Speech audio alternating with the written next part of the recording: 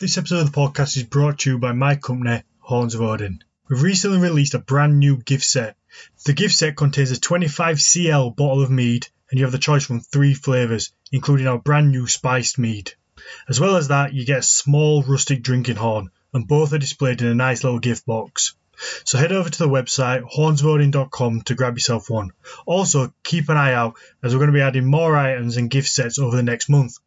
On top of that, we give listeners of the podcast a bonus 10% off with a discount code HORNS10. So remember to use the code HORNS10 at checkout. Right, let's jump into the show.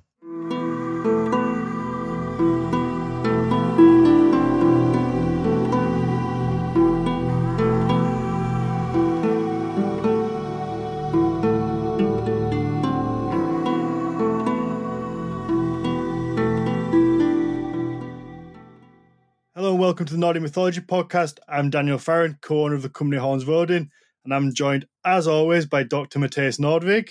Hello. Well, this time around, we're joined by Rune Rassusen. Rune is a historian of religion, graduated from the University of Uppsala, but currently living, or has been all along, I guess, living in Copenhagen. And aside from being a historian of religion, Rune, you have also created the Nordic runic calendar, and you're also the man behind the website and YouTube channel called Nordic Animism. And welcome to the show. Thanks for having me. You're welcome. I mean, I have to say, start off, you are the trendiest person we've had on the podcast so far. So how are you? How's life in Copenhagen? Copenhagen is just fine. It's we have a bit of COVID lockdown, and but nothing compared to the collapse of lips that we hear about over in Matthias' part of the world.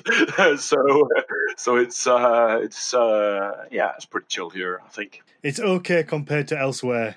Yeah. I think most of the world probably thinks that at the minute, looking over to where Matthias is.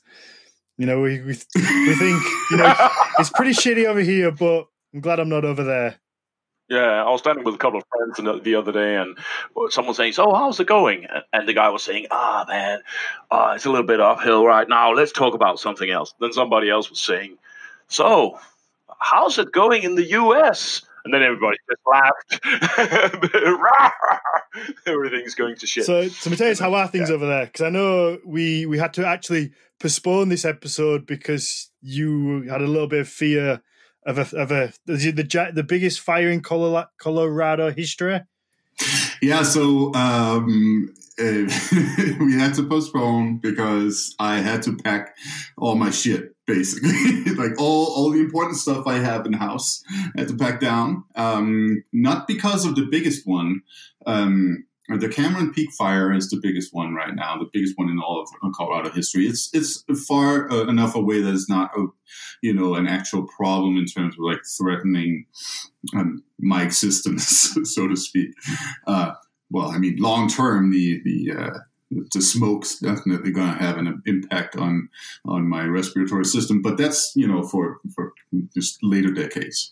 No, the real problem though is the problem that is just right at hand are the 2 other fires that have started further south of the Cameron Peak fire and have the potential to actually spread to where I live. So yeah, that's why we're packing up things and just making sure that we can get out of here in minutes' notice if they tell us to evacuate. The evacuation line is, I think, about 10 miles north of where I live.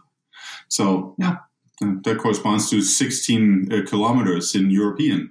I've got to ask, did you get in trouble for packing something that wasn't important or not packing something that maybe your wife considered important? Because I assume if that was my house, that would definitely happen. No, we the clothes, important papers, personal effects, those kinds of things, important things. The cowboy boots as well, right? So no, I think we're both on the same page on what is important here. That's good. I mean, Rune, this kind of takes us to what you told us just before we started the podcast about what you heard. Oh yeah, yeah. I heard people being like, "Oh, but these guys, I start them when I'm doing my dishes, and then I work, and then I come back, and like 10 minutes later, they're still talking about how COVID is going in York and wherever they're living and stuff like that." So you got a bit of criticism for chit chatting too much. Talking too And much. speaking of chit chatting, by the way, let me just go off on a tangent here. Now that I can, just to piss people off even more. So the good thing about this whole thing with the fires, right, is that we've completely forgotten about COVID. That's true. It's still a raging pandemic, but now that there's literally a fire on our ass, we're all like, if you go somewhere, everybody's like, if you have to go to an office somewhere, you get asked about symptoms and you get your temperature taken and all that stuff. I went to the DMV, the Department of Motor Vehicles, right, to get my license renewed. And they took my temperature, and then they asked me, "Do you have any symptoms like coughing?" La la la la la. And I'm like, "Of course I'm coughing. Like, have you seen the fucking sky? It looks like a goddamn apocalypse here." Talking about the apocalypse, I really do hope that I'm not the only one having a little Ragnarokian sort of nerve moving inside me when I'm seeing like these images of the sky being dark brown in all of California and stuff like that. I mean, we've heard and we've seen that stuff from Siberia and Kamchatka and stuff like that, but it sort of remains so abstract for most people. Okay, yeah, the forest is burning in Siberia. Okay, but in California, like where I really think it's gonna change a lot of stuff, because that kind of real experience of, okay, this is what the effects of climate change looks like. That's when it's hitting the most important people in the world, the big tech companies and stuff like that, all based in California. Then I think it must have quite an effect. Absolutely. Yeah, we're 14 minutes in now, so I think we've spoke a little bit. We spoke just enough of the personal side of things. Should we? To annoy people, or to annoy people. I think so. Hopefully, some people enjoy it. We found so far we're doing the podcast that we can't win no matter what we do. So we've decided to just do us, and then if people like it, brilliant. If not, then oh well. It is what it is, Hopefully, people enjoy what we do. Yeah. So let's jump into the bulk of the episode. So I want to start with animism, because personally, I want to know what animism is, other than extremely hard to say. So yeah, start out with kind of like what it is. Let people know who are listening what animism is, and in relation to, what's the difference with what's Nordic animism? Is it like an umbrella term, or what? How does it work? Well, let me start by animism, and then add the Nordic in, and as I go along. Well, people have a tendency to think about animism as the idea that everything is animate, and that is not the whole story. When you there are actually philosophical positions today called panpsychism and these kind of things that I think Nina Gupta that you had on the podcast here is studying some of that stuff. That actually believe that consciousness is an ever-present condition of everything in the world. But this is philosophy. When you look at how animism works from a more anthropological position of looking at, for instance, groups of people who practice animist knowledge, then it's more potential than that. There's this famous situation where one of the first scholars who kind of introduced this whole new thinking of animism, he asked an old man belonging to the Anishinaabe people. So, since you say that stones are sometimes can be animate? Are all these stones out here animate? Are they all persons? And the old man said, nah, but some are. And this has become this kind of almost, iconic situation that even though the Anishinaabe language talks about stones as persons grammatically, then it's a little bit more potential than that. It's not just that any stone is equally personal. So animism is the way it's formulated today, and there's a really important British scholar called Graham Harvey who's really opened a lot of perspective on all this stuff, is that there are personalities, they're persons in the world. Some of them are human, but not all of them, and they all deserve respect. That's sort of his basic point. And the way that respect is shown, that's different from culture to culture. In some cultures, alcohol is poison, right? And it destroys cultures and societies break down. In a lot of other cultures, alcohol is the polite way that people create relation to each other. So if you want to create a relation to the spirit of a tree, then you want to give it alcohol. So there are culturally different ways of creating a respectful relation between all these persons. So that's sort of the main thing about animism. Another thing that's a little bit important to sort of grasp is that, for instance, when we think about Nordic pre-Christian religion, these kind of religions, then the kind of gods that we know from that religion, Freyr and Odin and Thor and these gods, that is actually also kind of animism. You find similar kinds of animism among Hawaiians, among Chinese, among Aztecs, among West Africans, where they are what you call these very composite gods that are very complex. If you have a really good example, it's the god Odin, which is extremely complex. He's both kingship, but also a vagabond. He's both social structure and order, but also madness. He's both warriorhood, but also poetry. Well, I mean, those two things might not have been so opposed in the Viking Age as they are today. Today, most soldiers who go to Afghanistan or Iraq probably aren't poets, but that was a little bit different in those days. But this is just to say it's a very composite deity, and you find the same among many different cultures. And this is also a kind of animism. It's a way of giving personhood to parts of our reality. Right.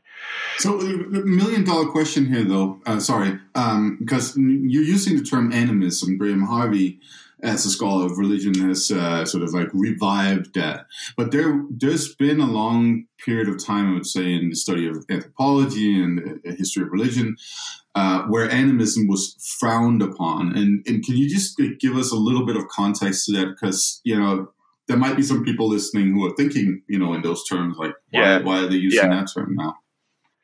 Yeah, it was animism is a very old, actually, concept in research on religion. It came from one of the most important figures in anthropology of all, who was Edward Bernard Tyler, a British cultural researcher, who had animism as that idea that everything is animate, and that, in his view, that was the beginning stage of cultural evolution. He had this idea that cultures would evolve and they would become better and better. So, and he even kind of says, okay, so the Aborigines are the lowest, and then the Native American Lakota, they're a little bit higher, and the Aztecs are a little bit higher yet, and then we have the Chinese, and then we have the Italians, and then we have the English. This is called cultural evolutionism, right? The idea that humans progress and become better and better and better until they become like the person who is developing the theory. In this usually the British. I mean, it's all right. You can say it. I understand our history. So the idea of animism came from that idea, and that it was sort of the beginning of the beginning of all these developments. And that's why you still hear sometimes people talk about animism as the foundation of religion, as something that's foundational. This is because people are still a little bit sort of steeped in that old way of thinking. But what you really find, and when you look at how people handle animism, is that what you really find is very, very advanced knowledge systems that it takes a lifetime to acquire, and the capacity to sort of handle subjectivity and stuff that you find at a Cuban practitioner of the religion, Palo Mayombe, is of staggering complexity, and it's not something a child can do. The old idea would be animism is a childish thing. It's something that is a little bit children will animate and say stupid chair if they hit themselves on the chair, right? And in a sense, yeah, that is animism. It is a kind of animism, but it's a little bit like saying a child will also say, "Oh, there's 100 kilometers of distance to the stars," as a childish way of saying as a far, but that's very far stretch between that statement and an actual astronomer actually describing distances in space, right? Did that make sense? Yeah. I mean, I have a couple of questions I want to ask that may be completely idiotic, but that's usually my job here. So the first one, I mean, you mentioned them kind of things described as persons. So does that mean, like, I guess would they have a spirit in a person form, or is that just a word you use for kind of like what their spirit would be? Does that make sense? It's just I guess I associate the word persons with a human. So I guess if you were to say that a tree or a rock had a person's, are you kind of seeing it as in like a human way, or is it kind of its own thing? It is. Well, actually, that's a. Let me just think for a while. I think while you think, Rune, I can give you an example of how this works in Inuit culture and language. So Inuit, the peoples who inhabit the North American Arctic, Greenland, for instance, they're specifically known as the Galatli. In at least the Western Greenlandic dialect, the word so the same root for the word for human and for spirit. So that's the same. So a person is Inuk, and people are Inuit, and a spirit that a whale can have or a human can have is an Inua.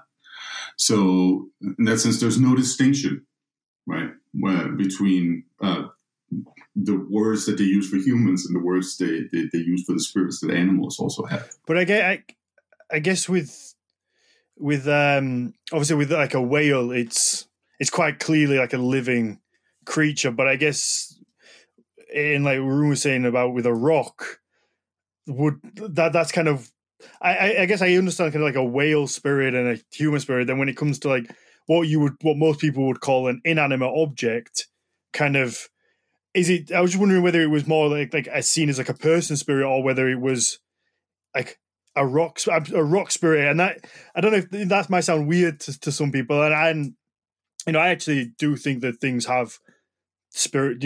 Different things have spirits, but it was just kind of I found the use of the word persons quite. That's what I was just wondering about, as to whether it was like human form or it was something else. Yeah, I could also have said like subjects or something like that, and like for instance, the Inuit word Inua that Matthias just mentioned is a word that could probably be almost translated with subjectivity or something like that, but there is a human or humanizing thing about this. Like if you go to indigenous peoples in the Amazon, you say, okay, so they talk about the howler monkeys or the jaguars. So they will talk about the howler monkeys or jaguars as humans, They live in villages. They have shamans. They perhaps grow yam and go hunting like humans. They do all the things that humans do. And then sometimes they put on their animal masks and go out in the forest and become animals. So sometimes there is this very, very human part of how this is sort of envisioned. And you see traces of this in Scandinavian folklore and mythology all over the place. Like the Icelandic elves, for instance, they live in rocks. They have little rock societies in the rocks, and all those things. Like they have a rock church over there, and so on and so on and so on. And you find the idea in other parts of Scandinavia, in Denmark totally, but probably also in other places, that ravens and crows, they have these communities. They have parliaments. So they meet and they have parliaments. So if you have a lot of ravens or crows together, then they have a raven thing, a raven parliament, where they're deciding and they're running legal processes and they're behaving like humans.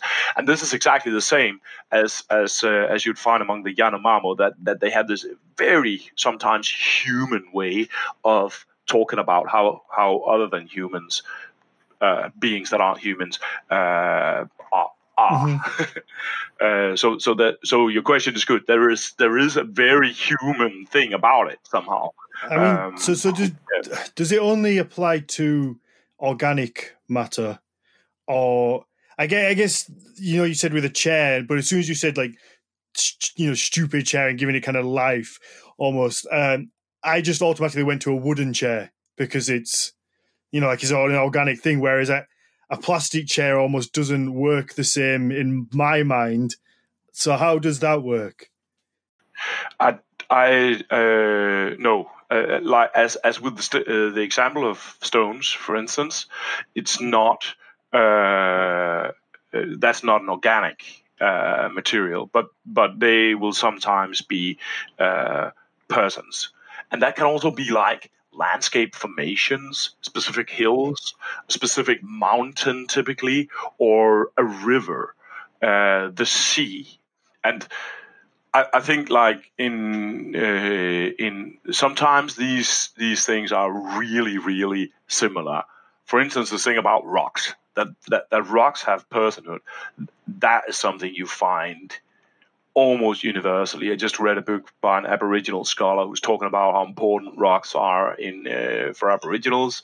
In many Native American cultures, there is this thing that rocks are particularly important. It's the same in African cultures, and you probably find it in many ways in European cultures as well. Trees.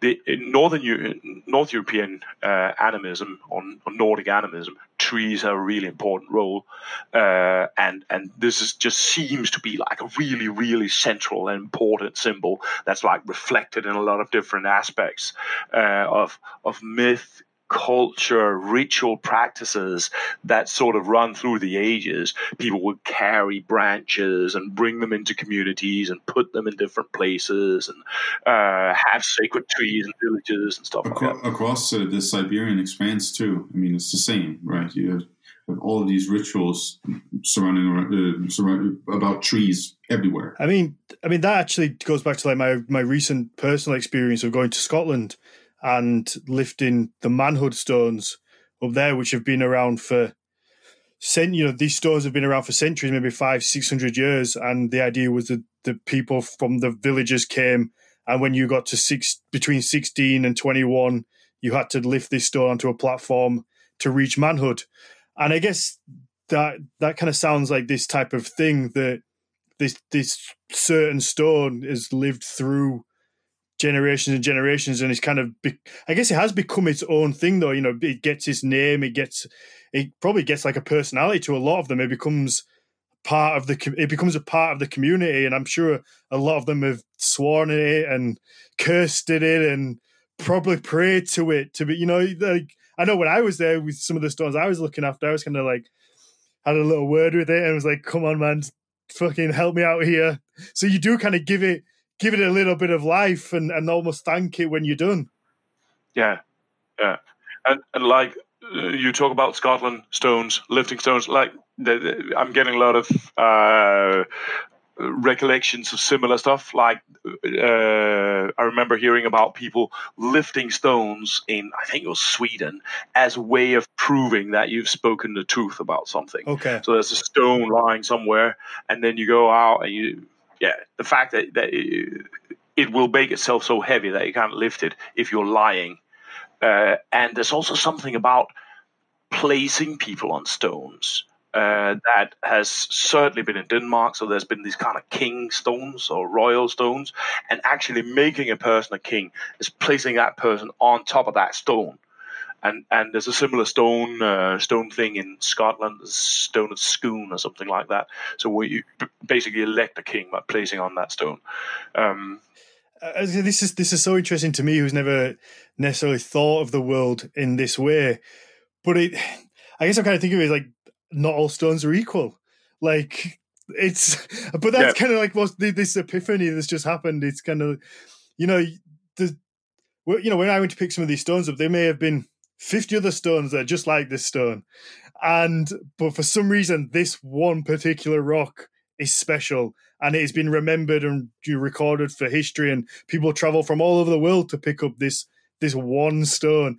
But the one next to it probably weighs a similar amount, and it's quite the similar shape. But for whatever reason, this is the one. And like you said there, with the kings, putting a king on a stone, and that's kind of like the inauguration. It's like, what makes that stone special? Yeah. It's quite remarkable, actually, that the placing on top of a stone is that almost parallels what in newer periods would be the crowning. The very crowning. And I imagine everybody that was in witness was in awe of the getting on of the stone. And I imagine they took the things as well. I imagine it was taken very seriously. Like if you were to deface the stone in any way, I imagine that was a pretty serious thing. Absolutely. Probably, yeah. And this is so widespread. You find saga accounts in Iceland too of like the different important stones and so on. It's a very standard phenomenon for that northern European, North Atlantic, those cultures that have existed there for millennia. We can go far back in time to the Bronze Age, for instance. We can find certain stones that have carvings of like hands and also of feet on them, right? In Denmark and Norway and Sweden, and those that we of course we don't know the cultural context or whatever, but we can just see that must have been like incredibly important, especially this thing of like the having the footprints on them, right? That means then we must assume, I guess, that somebody was supposed to stand on those footprints, or that they represented something like that, and that's of course must have been incredibly special. And the folklore and mythology and the saga literature are full of like dwarves that live in stone, and sometimes they lure you into a stone and then you disappear forever. Those kinds of things. I mean, that's the Christianized perspective, right? But the dwarf, right? That must be that spirit of that rock that you then interact with, right? That's probably just what that is, right? Yeah. And there are also cases where these where, for instance, a particular stone then becomes the sacred stone of a particular farmstead. So there's this thing. I looked a little bit into these ways of these kind of farmstead spirits recently, and it was surprisingly amazing material. And what you sometimes find is these tales of a man who's on his way home, and then he find one of the, I don't know what we call it in English, subterraneans, the little people, something like that. He meets one of the little people who's sitting at a somewhere, and he's saying, "Hey, don't you want to come home and live with me?" And the spirit says, "Okay, yeah, I can do that." Then it comes home, and then that little spirit that he met somewhere in the wilderness actually becomes the main sort of spirit of that farmstead, and it grants a positive functionality of that farmstead. Then at some point the wife mistreats it or whatever happens, something else happens and it leaves again. And then of course the luck and fortune of the place goes down again. And these kind of spirits can it to me seems like it's a quite fluid thing. Sometimes it's a spirit that lives in a tree. There's a story from Norway where a farm was going really well. There was a protective spirit that lives in a tree, but then the farm changed hands, and the new guy he put a silver bullet in his gun and he went out and he shot the tree. So he basically killed the spirit, right? And then of course the story says that then the farm went down. So there's these there has been these very, I think, dynamic ways of I think building relation to the land, or building relation to one's land, that ways that not necessarily followed or would have followed a very strict model, but would have been quite dynamic and sort of resting on kind of a way of knowing how to engage these sort of spirit and figure out, okay, so yeah, we don't really have a protective spirit here. Maybe we should go out and find one, and you find like an amazing example that just comes into my mind I want to mention is the everybody knows the American myth of Robert Johnson, who went to the crossroads and made a pact with the devil in order to be able to play blues guitar. Right now, this probably found many cultures, but in Norway particularly, they had these really complex system around this. You go into the wilderness, you perform specific rituals that give specific sort of sacrifices to call up typically a water spirit or any kind of spirit from the wilderness that will then come and then will tune your violin. So you have your Harding violin there, that's kind of Norwegian violin, and it will tune it, and then you have the capacity to play powerfully on it.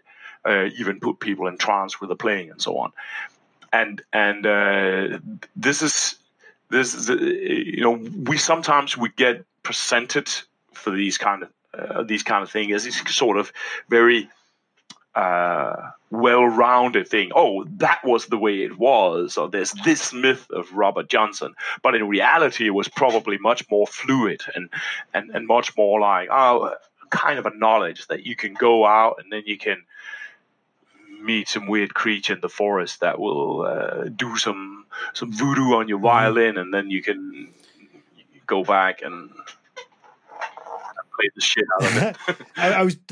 I was just about to ask whether when you talk about like these spirits that kind of keep an eye over, whether that could or would relate to something like the devil as well, something a bit more well known and I guess and more closely linked to a specific religion. And that reminded me of a story from Iceland. I think there was a farm. I found that, and I'm probably going to butcher the story, but I think the owner of the farm sold his soul to the devil for prosperity, and for whatever reason didn't hold his end of the bargain up, and he was buried beneath a stone, like a vertical stone in the ground. And I think he said that he's trapped there until somebody carries another stone, which is next to it, around the vertical stone. I think it's 200 times. And I think that's kind of like the idea of him, almost what you said about the spirits, is selling his soul to the devil for good luck and for prosperity for the farm. But obviously, if you don't keep your end. Yeah, I personally think, but this is a little bit of a personal thing. I think the idea of selling your soul to the devil, I think it has a touch of being a very Christian and very judgmental perspective of what might really be acquiring a soul. Like if that violinist, he goes out to the crossroads or to the wilderness and he interacts with a spirit, that he can perhaps bring a little bit of that spirit or bring that spirit home. However, when the pastor down in the church is talking about it, then that interaction, which is an interaction and it's an exchange, probably it's like you give some, you get some. It's that kind of interaction. Then that becomes you're selling your soul to the devil, rather than oh yeah, you go out and you buy a soul from the devil, and then then that makes you rich, and it's a good thing. That's it exactly. It's almost like one's good and one's evil. One, you go out and you meet something and like you gain a skill and it's a good thing and everybody's happy. And the other side is almost like you say the Christian side of it's you're making a deal with this evil spirit and it's a bad thing because you're doing it for your own personal gain, and shame on you. You've sold part of your soul and now you're not going to go to heaven because you're a twat. You know, it's almost like you say they've taken those original stories and put a bad spin on it to in my opinion, to control people. Exact, and like that thing about the personal gain. I think that's also a very specific Christian thing where the animist perspective would be, well, that's the important thing. The important thing is to create positive relations with powers around you, persons around you, be that mountain, a person that's a mountain, or a person that's a chieftain, or a person that's your wife. Creating positive relations with all these people in order to have a good life. And that is the frowning upon that is, I think, is a very characteristic thing that a lot of also like generally spiritual people sort of took over from Christianity, that the basic idea of what's sometimes called fertility religion is considered as materialist, and that's a little bit of a lower thing. It's not as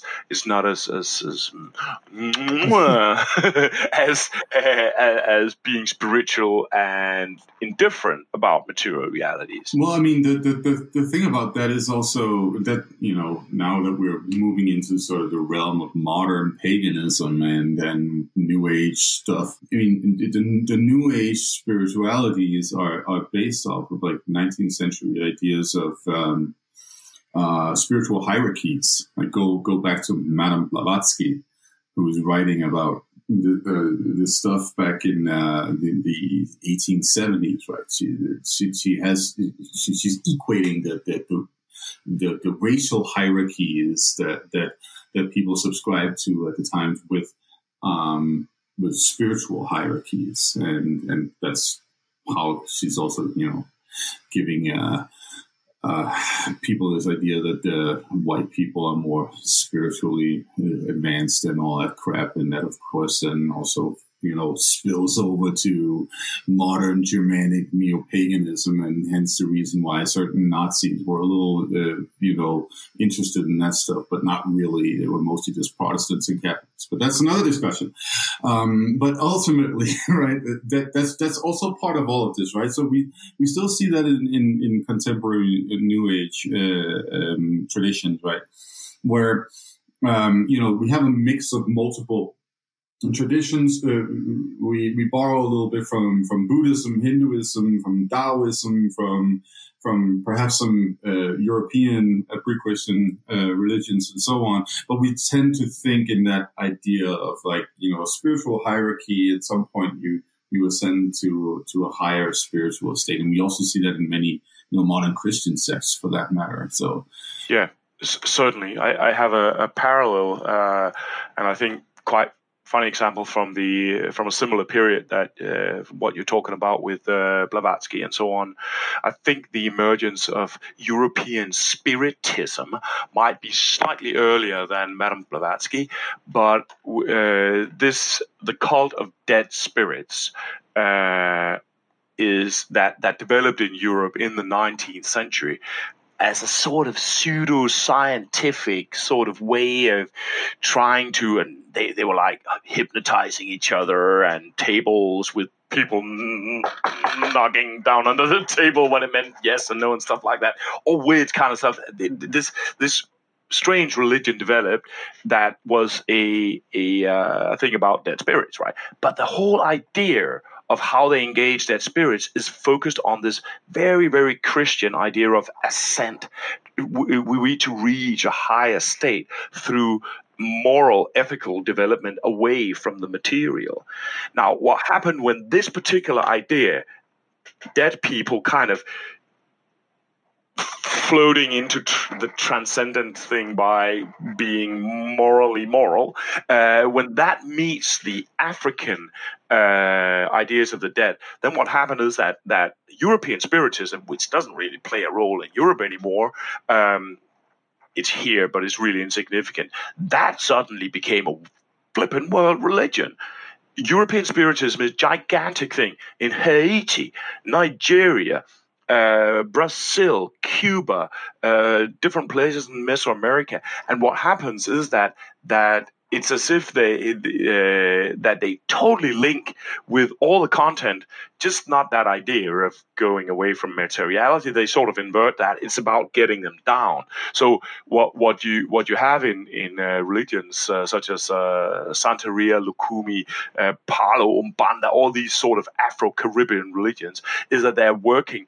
They've really taken in a lot of the stuff from European spiritism, but it's all about these sort of funny, sexual, loudmouth spirits who come and, yeah, I'm Napoleon and Cleopatra, and they're smoking big cigars and they're drinking rum and they're having a good time and they're groping the girls and that's what it's all about. And this is what you're saying right now is that multiple peoples in the Caribbean, in particular, they picked up on that whole British upper class clairvoyant seance for Aunt Jemima, and have fused that with the spiritualities and traditions that existed in their communities. That's fucking awesome that they managed to make that interesting. Yeah, the idea. Yeah, it is. Like spiritism in Brazil is a huge religion. The French tradition of spiritism from Allan Kardec, which is a weirdo thing like you won't believe it, has gone to Brazil and become something that parallels a world religion while entering into this contact. And this is it. I mean, I almost see the spiritism as a weird sort of manifestation of something that is really very kind of native European almost, this idea of the dead, and it's sort of, some sort of call of the dead, and you sort of strong, and then it's sort of finding a form in this weird spiritism. But when it then meets the West African ideas of the Igungun dead, or the West Central African ideas from the Congo, and so that's just love at first sight. Spiritism plus Bakongo ideas of the dead, that just worked out like a charm, and literally, and now you have these Euro Bakongo spirit dead things going on in huge parts of the New World. So just jump in, what's the definition of spiritism? It's the idea that it's a specific cultural thing that happened in the mid-19th century, where people started to, put glasses and talk to their dead auntie and stuff like that. These sort of very popular ideas that are at the same time sort of a folkloric thing, but they're in some sort of contact with this whole spiritism thing that suddenly became a thing in the 19th century. And that then kind of went into a very beautiful marriage with African ideas.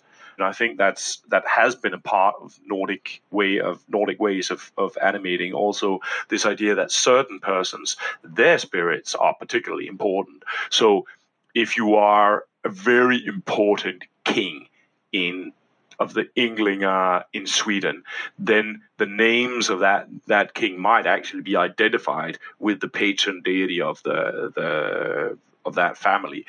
I don't think we can see this happening specifically, or maybe you can say more about this, Matthias. I haven't sort of spotted it specifically, but when you read the Englinga saga and these things, you often see these names that are sometimes they're kind of deities, and sometimes they're kind of described as kings and Frodi and Fjolnir and all these things. And this, it seems very reminiscent of what I know from my work with the West African religions, where you have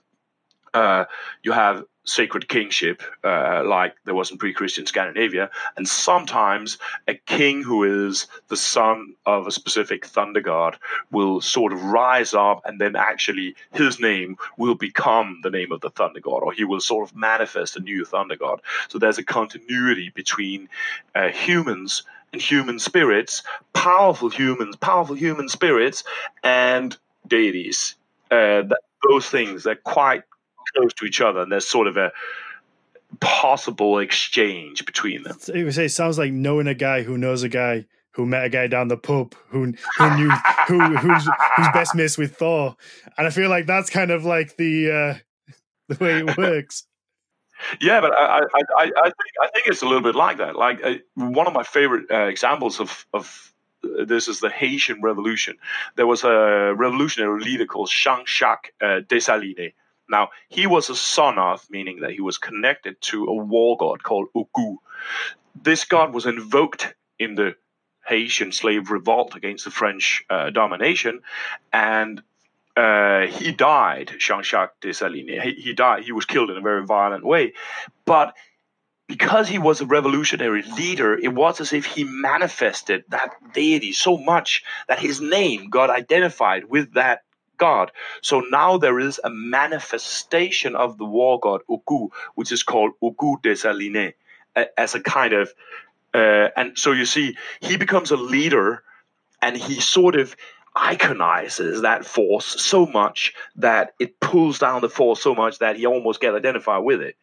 And I think if we could go back to the 5th, 6th, 7th century and look at what was going on in Uppsala and Lithra in Denmark and all these centers in Northern Europe, you would probably find something like that. And I think that's you will find, or in England, that okay, so Woden is inscribed in these royal dynasties, and it's the same kind of.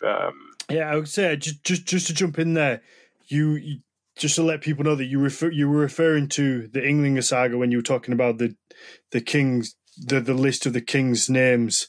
I just wanted to make that clear, because I think we jumped onto something else and then came back to it. I don't know if Matthias, you just want to give a quick rundown on what the Englinga saga is in context to what you were just saying. I was just trying to clear that up, because I know Rune mentioned it, and then we went off on one subject and then came back. Yeah, so Englinga saga is the beginning of a compilation of the Norwegian kings' sagas, and it begins, by describing actually the Aesir, Odin and Njörður and Freya coming to Sweden and setting up shop there. And sort of weaves in this weird narrative about how they're kind of progenitors of the Ynglingar, but then kind of not, especially not Odin, because we can't have that. At this point, it seems like the author who's writing here, who might be Snorri Sturluson, but we're not entirely sure. I don't actually think it is. This is still debated by scholars.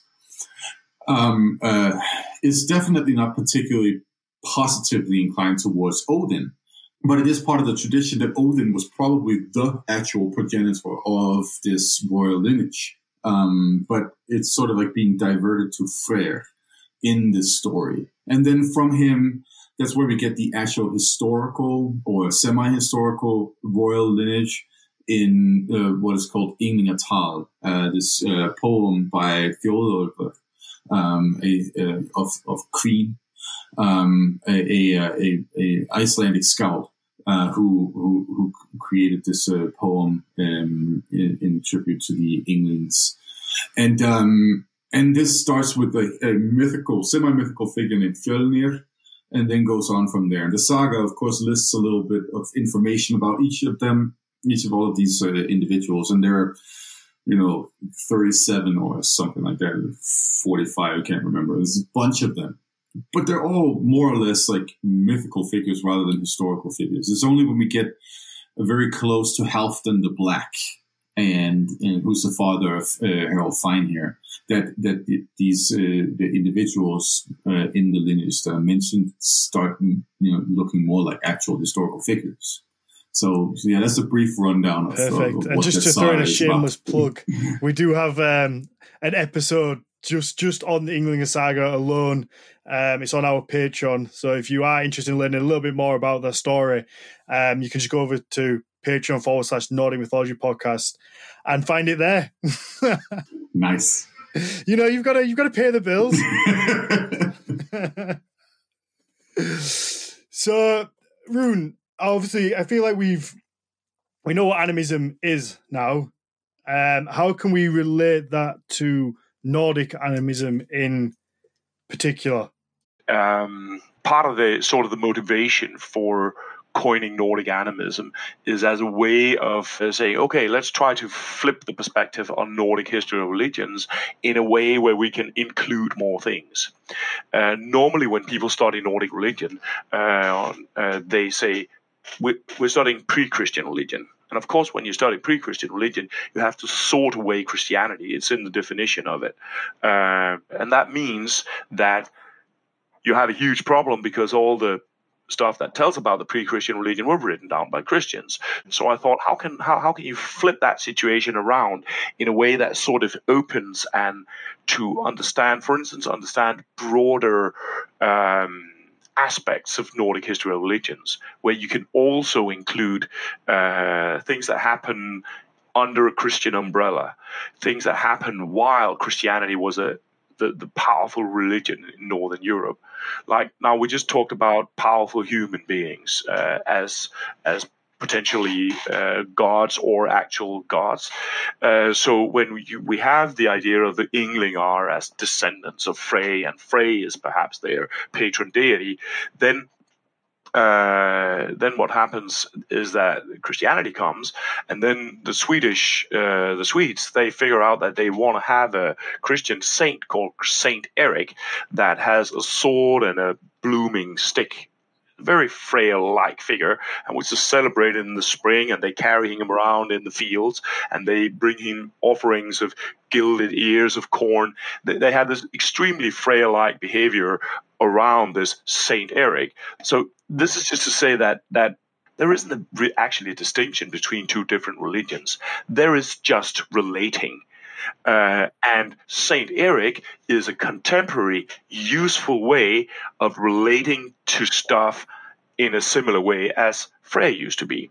Perhaps there was even a tradition before him where sometimes a king would be powerful and he would sort of encapsulate the patron deity of the dynasty, and then perhaps it would be his name that took over. So perhaps, and now I'm in the big land of speculation, perhaps there was a king called Ing, perhaps there was a king called Freyr, perhaps there was a king called Fjolnir, perhaps there was a king called Frodi at some point, and these different names could have been functioned in a little bit in the same way as I described before with Jean-Jacques Dessalines in the Haitian Revolution, right? So when Saint Eric comes onto the field, then it's actually they pretty much go on doing what they've always done. They make a king the deity.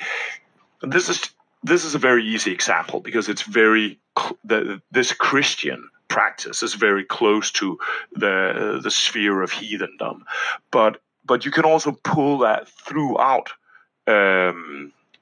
cultural history, and you can see the ways that people relate in different paradigms and different religious ways of understanding, or even political ways of understanding.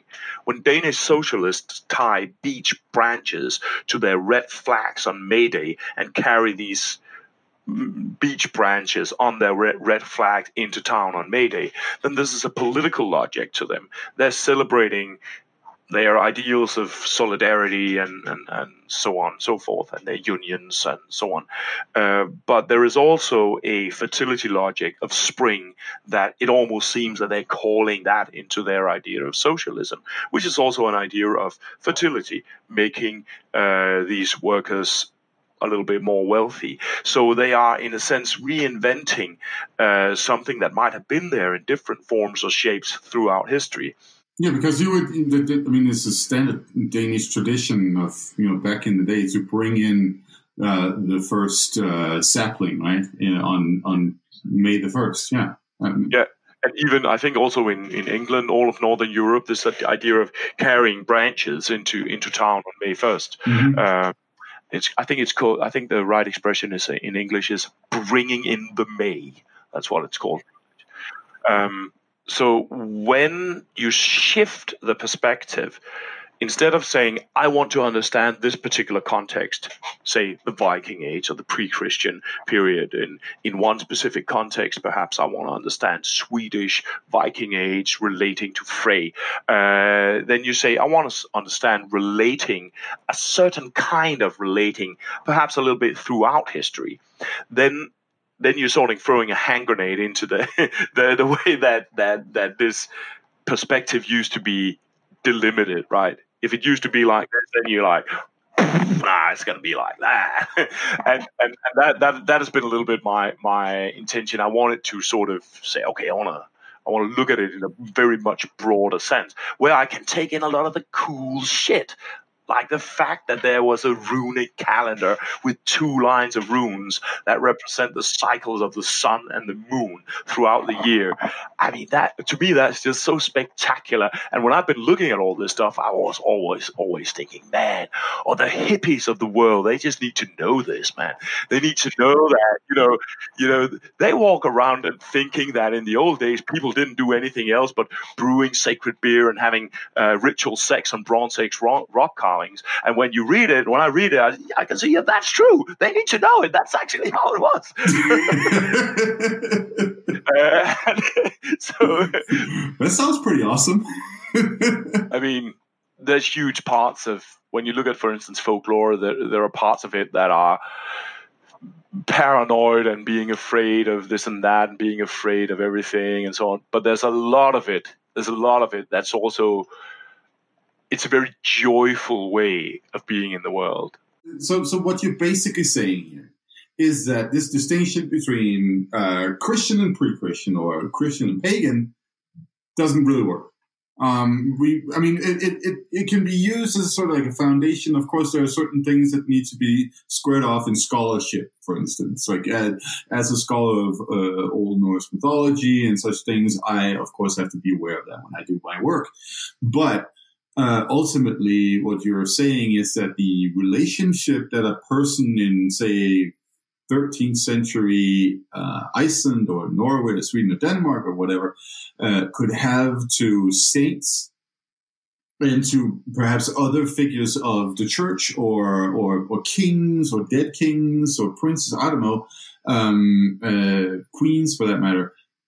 That's similar to what the relationship that somebody in the 900s could have had to a Odin or Freyr, the king at the time, and so on and so on and so on. And it's the same way you're also saying then, I guess, to those modern pagans that would be listening, that if they are too concerned with the relationship between Christianity and their modern paganism, they don't have to be. Is that? Yeah. Okay. Yeah. I think you're summing it up. I think you're summing it up quite well. I mean, the distinction between Christian and pagan religion is important from very specific perspectives. Like, for instance, if you want to describe pre-Christian and produce a historical description of a pre-Christian religion, then you need to have that distinction. But what if your objective is to relate to Frey? That's a very, very different objective. And And that objective is also an objective that with new animist scholarship, which is a kind of science that acknowledges deities and spirits as fully real agents in the world, right? Which is also completely crazy and controversial and everything and awesome in a million ways. But when you work with that kind of scholarship, then you can actually say, okay, well, relating to Frey, well, that's a valid objective, and you can actually describe scientifically what technologies that might help you achieve that objective, right?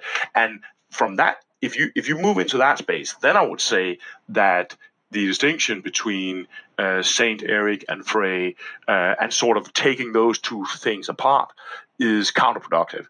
Rather, you should see them in continuity, and you should work with them as a way of. And well, now I'm speaking to the heathen sitting out there, but there can also be scientific perspectives where this sort of continuity can be a better underlay to produce a specific kind of analysis, where you look at continuities in that way.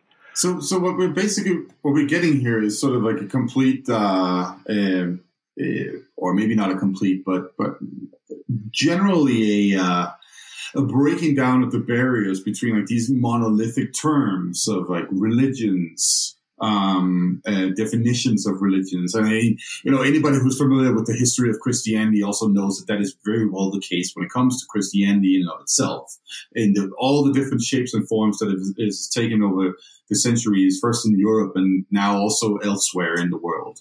After Europeans spread it in different places, right? But that also then brings in cultures, right? So there's more fluidity between cultures, or how are we supposed to understand these relations in that perspective, so to speak? I mean, we're always, especially in the Europe of nation states, we're so busy talking about a specific culture in that little particular plot of land that we finally managed to like fight with teeth and nails to get, right? Regardless of where it is, if it's in Spain or it's in the Balkans or it's in Scandinavia, right? How meaningful is it actually then to talk in those terms and to think in those terms? Well, it's meaningful from the perspective of that people want to see it, mm-hmm. and thereby do create it. But again, if you for instance take an animist perspective, then there isn't, like in animist, for animist groups, for instance, there isn't much sort of will or intention to say, okay, so we have a culture, and that culture is sort of this thing that we are living inside, and it's all coherent and consistent, and everything is working together inside it in a very specific way, and it's different from the culture beside us. You wouldn't find that so much in groups that have a very animist focus on how they perceive reality. And historically, let us just consider that for a second, because we know some, and I think generally people are perhaps familiar with some historical precedent for this. Romans and Greeks relating to each other, right? Dionysus, oh, that's Bacchus, right? That's what a Roman would say. This seems to be very much like the perspective that was present in pre-Christian Rome. These gods over here that we encounter in say in Egypt or elsewhere, like some of them take on their own identity in Roman culture, like Isis, but others they're simply translated to the same god as that one that we have over there in the corner. Yes, totally. And what you'd probably like, what we call Nordic religion would probably be kind of a, a region with different practices that would be sort of floating into each other, and maybe one deity would have a specific epicenter. So maybe the cult of Odin would start in the south and sort of move north, and these, they would sort of flow into each other. But when we sort of look at it through these very coherent descriptions, then it sort of seems like a system, which and that systemness is, I don't think that's very realistic. I think things would have floated a lot between cultures and been borrowed a lot. And in Nordic situation, I think the typical, you could almost say, example of this is the way that Nordic people relate to the Sami. So they actually have a whole concept that is fara finnfarar, or fara finnar spyrja spá, meaning that you do fin-faring, you fare to the Finns, which Old Norse is a word for the Sami, as a way of acquiring religious knowledge, i.e., like if you equate that with how people think about religion, for instance, today, it's like saying you want to be a Christian priest. Well, then you need to go and learn a lot of Islam, and then you can come back and become a Christian priest. You go to the other to learn religious knowledge, and that reveals that it's basically that people think much more about it as systems of technologies, ways of relating to all these persons that are around us that can be more or less efficient. And if those people over there, they have efficient ways of doing it, well, then we got to go over and learn it. It's not difficult, not different than if they had better ways of growing fields or something like that.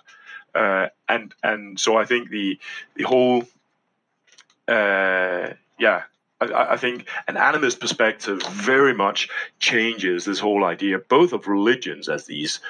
Here we have Christianity, here we have heathendom, but also of cultures. Like here we have Nordics, and here we have Celtics, and so on. It would have been much more.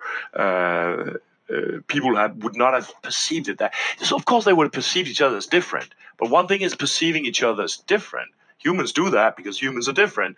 But there's a difference between seeing difference and seeing a different whole culture, right? Right. How accepted would Christianity have been? And I ask that just because, one of my dirty habits is I like to look on the Facebook groups and delve in there. And it seems that the opinion kind of like modern people is that like the Christians went into Scandinavia and slaughtered everyone and made everybody follow their religion, and that it's almost like Christianity seems to be seen very negatively in any kind of like Viking group or anything like that. It's like Christianity is the bad thing and the pre-Christian is the better, and it was forced away and you have to try and separate the two. Whereas in my opinion is that they're linked. You can't discuss one without the other. They are one and the same almost. But how much is that true, that kind of opinion of that it was forced upon them, it wasn't accepted, it was a very negative thing?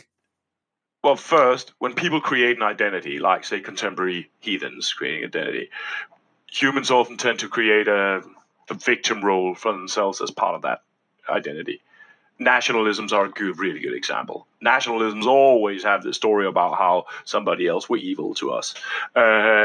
So I think there's a little bit of an aspect of that when contemporary heathens look at Christianity in this very dystopian way, and it becomes a little bit of like a stereotype thing that sort of kind of what hippies would say about how Native Americans probably experienced Christian mission or something like that, right?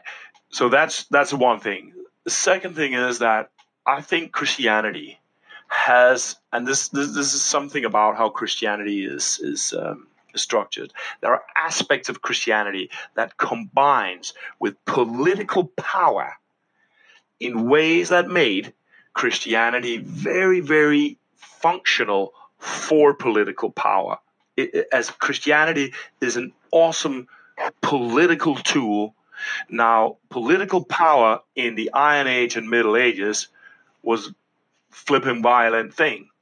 So that means that in a sense, like, Christianity was useful. Like when Harald the Bluetooth, the king of Denmark, who converted to Christianity, when he converted to Christianity, as I understand the story, that there was pressure from the south. Huge Christian empire, Christian families all over Europe entering into feudal connections with each other, forming alliances. This was a way of producing power in those days. So when Harald converted to Christianity, that was part of his empire producing endeavor. That was a politically clever thing to do, and in that sense, now. So this is something that Harold is interested in. This is about, feudal alliances and who marries who and who can marry who, because Christians only want to marry other Christians and so on. And who can do crusades on who. As soon as you become Christian, then you can do crusades on people who are not Christian, which was a thing in those days. When the Danish king became Christian, they just went on and did crusades on the Eastern Baltics. So this is an important point. So this starts with Charlemagne. When he invades Saxony in 771, he basically says, these people over here, they don't have Christianity. They need Christianity, right? Kind of like when Americans discover oil somewhere. It's like, they need democracy, right? So he invaded Saxony, and the point was to take over Saxony and expand his kingdom, and that was his go-to. Also with Frisia up north, and with the other areas to the east, like Thuringia and so on in central Germany, right? And the Danes. There's probably a centralized power at that point in Denmark.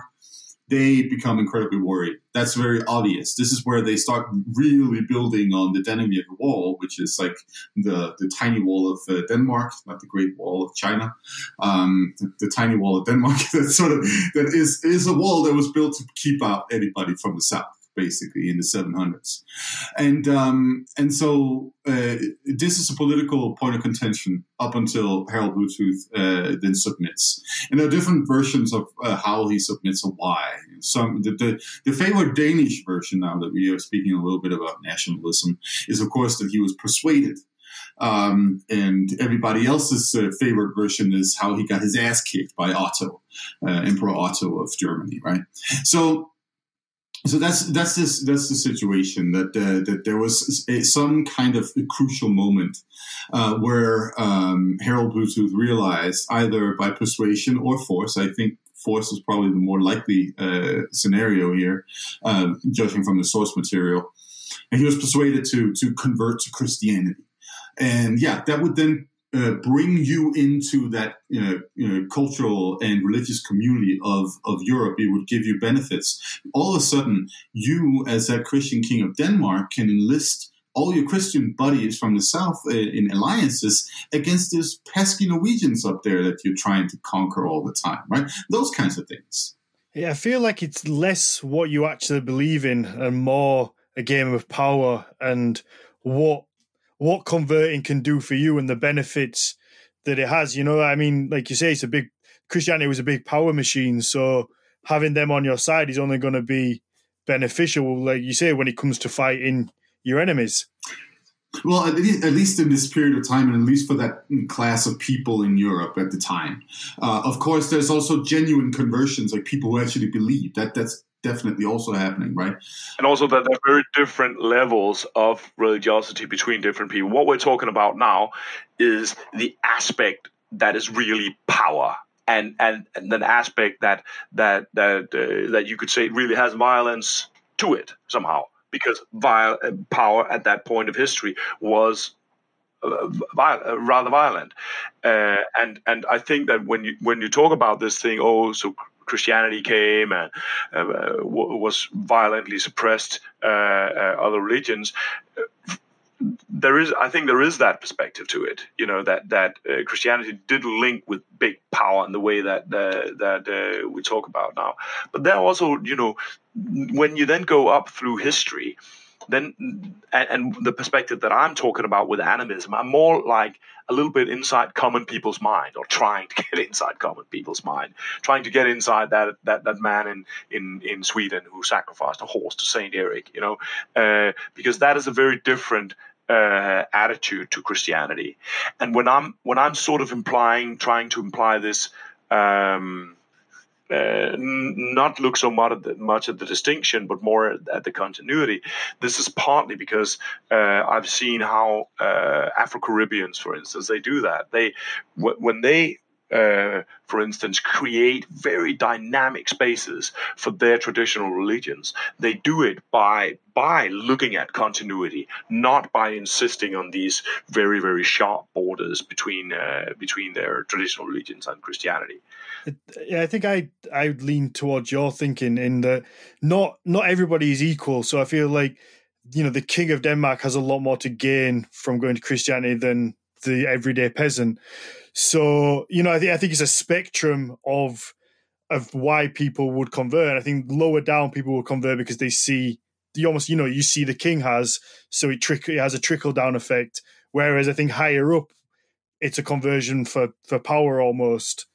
And you would probably get executed if you didn't convert, if you were some random peasant. There is always that. Like Harold Bluetooth was like, I carved this shit in stone, guys. It's like literally on the yelling stone. It says I converted the days. If you haven't converted yet, you're dead. Right? Like if you read in the Heimskringla, you find these stories of from Norway where Olaf Tryggvason, I think it's Olaf Tryggvason, he goes to a big thing in some part of Norway, and he wants to Christianize everybody. And then he says then he sees that there are too many warriors there.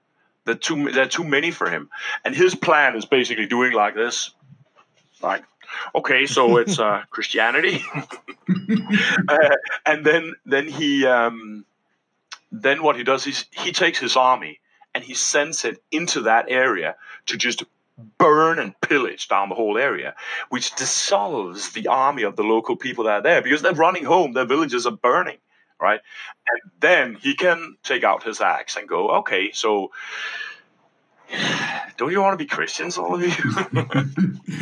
And so there are these stories that you get from time to time, and also like when you, and I don't know what research say today exactly about how much this was the rule and how much people converted by themselves. But you also have, when you go through history, you have very, very strict laws enforcing Christianity, at least in mainland Scandinavia. Mm-hmm. Like you basically, you get disinherited for not being Christian until I think it's the mid 19th century. You get disinherited. It's a quite serious thing in a society where owning a farm and inheriting your farm from your father is the life sustenance of people. Well, it's your livelihood, isn't it? Mm-hmm. Yeah, no, that's true, and yeah, that it starts out with what you were mentioning before, these terms like finfara and so on, like prohibiting that. Prohibiting going to the Sami to learn, prohibiting rituals, specifically phrased as anyone who gives their property, whatever they own, to anybody else than a god or the saints or something like that. Then they are what does it say? Sacrificing to.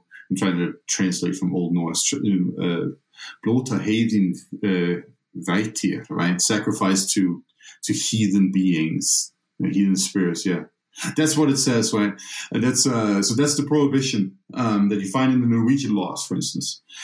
So what they're focused on are two things: the way of disseminating knowledge and interacting between people who are ritually initiated. That's one thing. That's the finfara thing. And then the other thing is the actual act of committing sacrifice, doing sacrifice. That's the main thing they're worried about. The spiritual aspects, so to speak, the beliefs, they're not so worried about. And that's probably why they get to exist for so long. I mean, it's really only with Protestantism, and there's a very fervent version of Protestantism called Pietism that becomes sort of the favored kind of Protestantism in the Dano-Norwegian Empire, that you really start weeding out in the spiritual context for all of this. It starts, of course, with our good friend King Christian IV over Denmark and Norway. He's the one who starts burning witches, like seriously starts burning witches. That probably also has something to do with his desire for monopolizing the beer brewing industry in the kingdom at the time. And then it goes on from there, with the witch craze is still part of it in the 1700s and so on. But Pietism in the late 1700s is a really important component of getting rid of old, ideas, literally framed in a handbook by the Bishop of Bergen at the time. What was his name? Something Pontoppidan, who writes a book about getting rid of all the old heathen stuff and Catholicism. Right? That's how it goes, right? Catholicism in a sense in the medieval period is actually relatively lenient when it comes to the spiritual context for all of this. It's only later on that they get really focused on like what you believe rather than what you do. And this is also, I just wanted to bring a point up here when it comes to these ideas of like, conversion by the sword or conversion by the axe and all that stuff. Actually, in late Viking Age, early medieval Scandinavia, what the church does is to offer a lot of different people a better opportunity for existing in general. And this might not sound particularly attractive to modern people, but in a context where you are basically a non-human if you don't have a family, which would be the Viking Age, pre-Christian Viking Age, and also far into the medieval period, right? You're not even really considered a person if you don't have a family. And your ability to sustain yourself, if you don't have a farm and a family and all those things, is very, very difficult, at least. And so what the church does when it shows up with its institutions like monasteries, right, the Benedictine monks and the Cistercians, they offer people a way out, right? They offer you to become a monk or a nun. They offer you education and food in that context. They offer you shelter.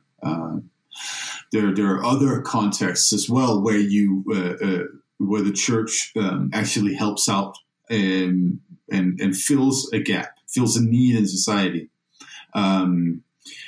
Hospitals or infirmaries or whatever you want to call them, right? That are connected to the church institutions. That's something that Christianity offers that was not offered before. So actually, in many ways, it could be that people generally converted out of free will, and because they thought to themselves, "Hey, these guys at least have a little bit of help to offer." That's a possibility. And an infrastructure of knowledge, of knowledge, yeah. I mean, not that pre-Christians had their own very, very intense knowledge systems and associative systems in the whole skaldic learning and so on. It actually seems to be a culture that was very, very strong, focused on specific kinds of knowledge. But with Christianity, that whole thing that, okay, now you're part of a European infrastructure where there is learning, you learn Latin, and then you can read a whole literature, and you can, travel to other places and get learning, and they're not gonna look at you like this because you haven't been baptized or something like that. They're gonna take you in, and I mean, I think that must have probably also been really important for people. I mean, think about it in modern terms. What has been like the awesome shit for Western Europeans over the last 70 years? That's been American capitalism. So what do you want to do? You want to associate with that. You want to go to New York and see Times Square, something like that, right? All of these things like that was Catholicism back in the day. You wanted to associate with that. You wanted to associate with that cool ass church over there, and the bomb ass Pope who's hanging out in Rome. It makes perfect sense. Absolutely. Let's wrap this one up. It's been a fun one. Rune, I think we could speak for hours. So, like I say, you're more than welcome back on any time. Totally. Just drop me a text and we can go again. That was super nice chatting to you guys. Absolutely, yeah. I mean, is there obviously you've got your calendar coming up shortly? Do you want to give it a shout out what it is? Let people know. Can they buy it direct through you, or is it all? Yeah.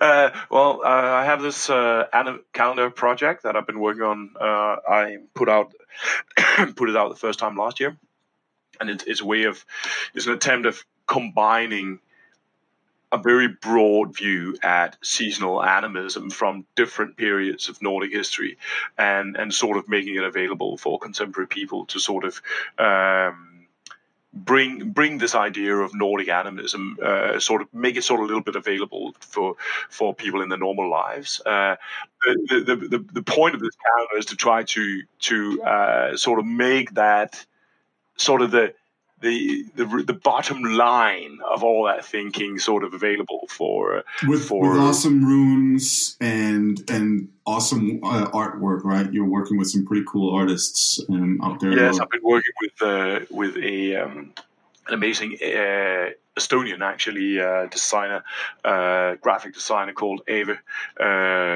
Nielsen, and yeah. So we've been combining also these graphic parts of this tradition. For instance, there's these, I think it's called lock calendars in English, where there's little symbols for old holidays on them, and they're called preemstaffs. So we've taken them and we put them in the calendar. So there are these traditional preemstaff marks that show different holidays, and the runic calendar that I mentioned earlier, which is like the awesomest thing in the world. I to this day I don't really understand that among all the neo pagan heathen hippies that haven't really been anybody who's taken that up like for real before, but I'm really taking it up. So there's like a wall calendar you can put on your wall, and a little book with explanations. It's not even a little book. It's a fairly substantial book. Yeah. The content is very dense. It's very dense. So it's about 170 pages. And I was going to say little book. Yeah, I mean... It's bigger than yours, Matthias. Oh, no, damn, yours is a little bit bigger. I mean, yeah, we're going to get some for the website as well, so people can find them through us, or, I don't know, have you got your own place, your own website where you... Yeah, you can find me on YouTube, where you look for my name. You can find me Nordic Animism on Facebook. You can also Google Nordic Animism. There's a homepage, and that homepage you can order the calendar and the book. Did I forget anything? Nah, I think that was it. So, Matthias, where can everybody find you? You can always find me on Instagram under my name. If you just search Matthias Norvig. You can find the Nordic Mythology channel that I have on Facebook. Just type in Nordic Mythology channel and you'll be able to find it. And also my website, NordicMythologyChannel.com. You can find a little bit about me there, some blog stuff that I post once in a while, and so on. It's fairly unmaintained, but nonetheless, there's full of information. So, yeah, go check it out. Absolutely. Okay, yeah, so you can find me, Daniel_Farrinder1 on Instagram, or through the business, so at Horns of Odin on Instagram, or just hornsofodin.com. A couple of box ticket exercises. Obviously, if you enjoy the episode, please take a minute just to leave us a review after it finishes. Wherever you listen to it, I'm sure they'll have an option to leave a review or a rating. Leaving a positive one really does help us out and lets other people find the podcast. And then obviously we have our Patreon, where you can get a bunch of cool, awesome extra bonus content. We have live Q&As on there. We have extra story bonus episodes like the Inglinger Saga. There's video episodes where you can see our pretty faces, and the extremely trendy Rune will be on there. With his axe. With his axe, yes. That makes an appearance. So, yeah, I think that's about it. So thank you very much for speaking with us. It was a fun episode. I think we got through covered quite a lot. Yes, thanks for having me. It was super nice meeting you guys this way. Awesome. Thank you.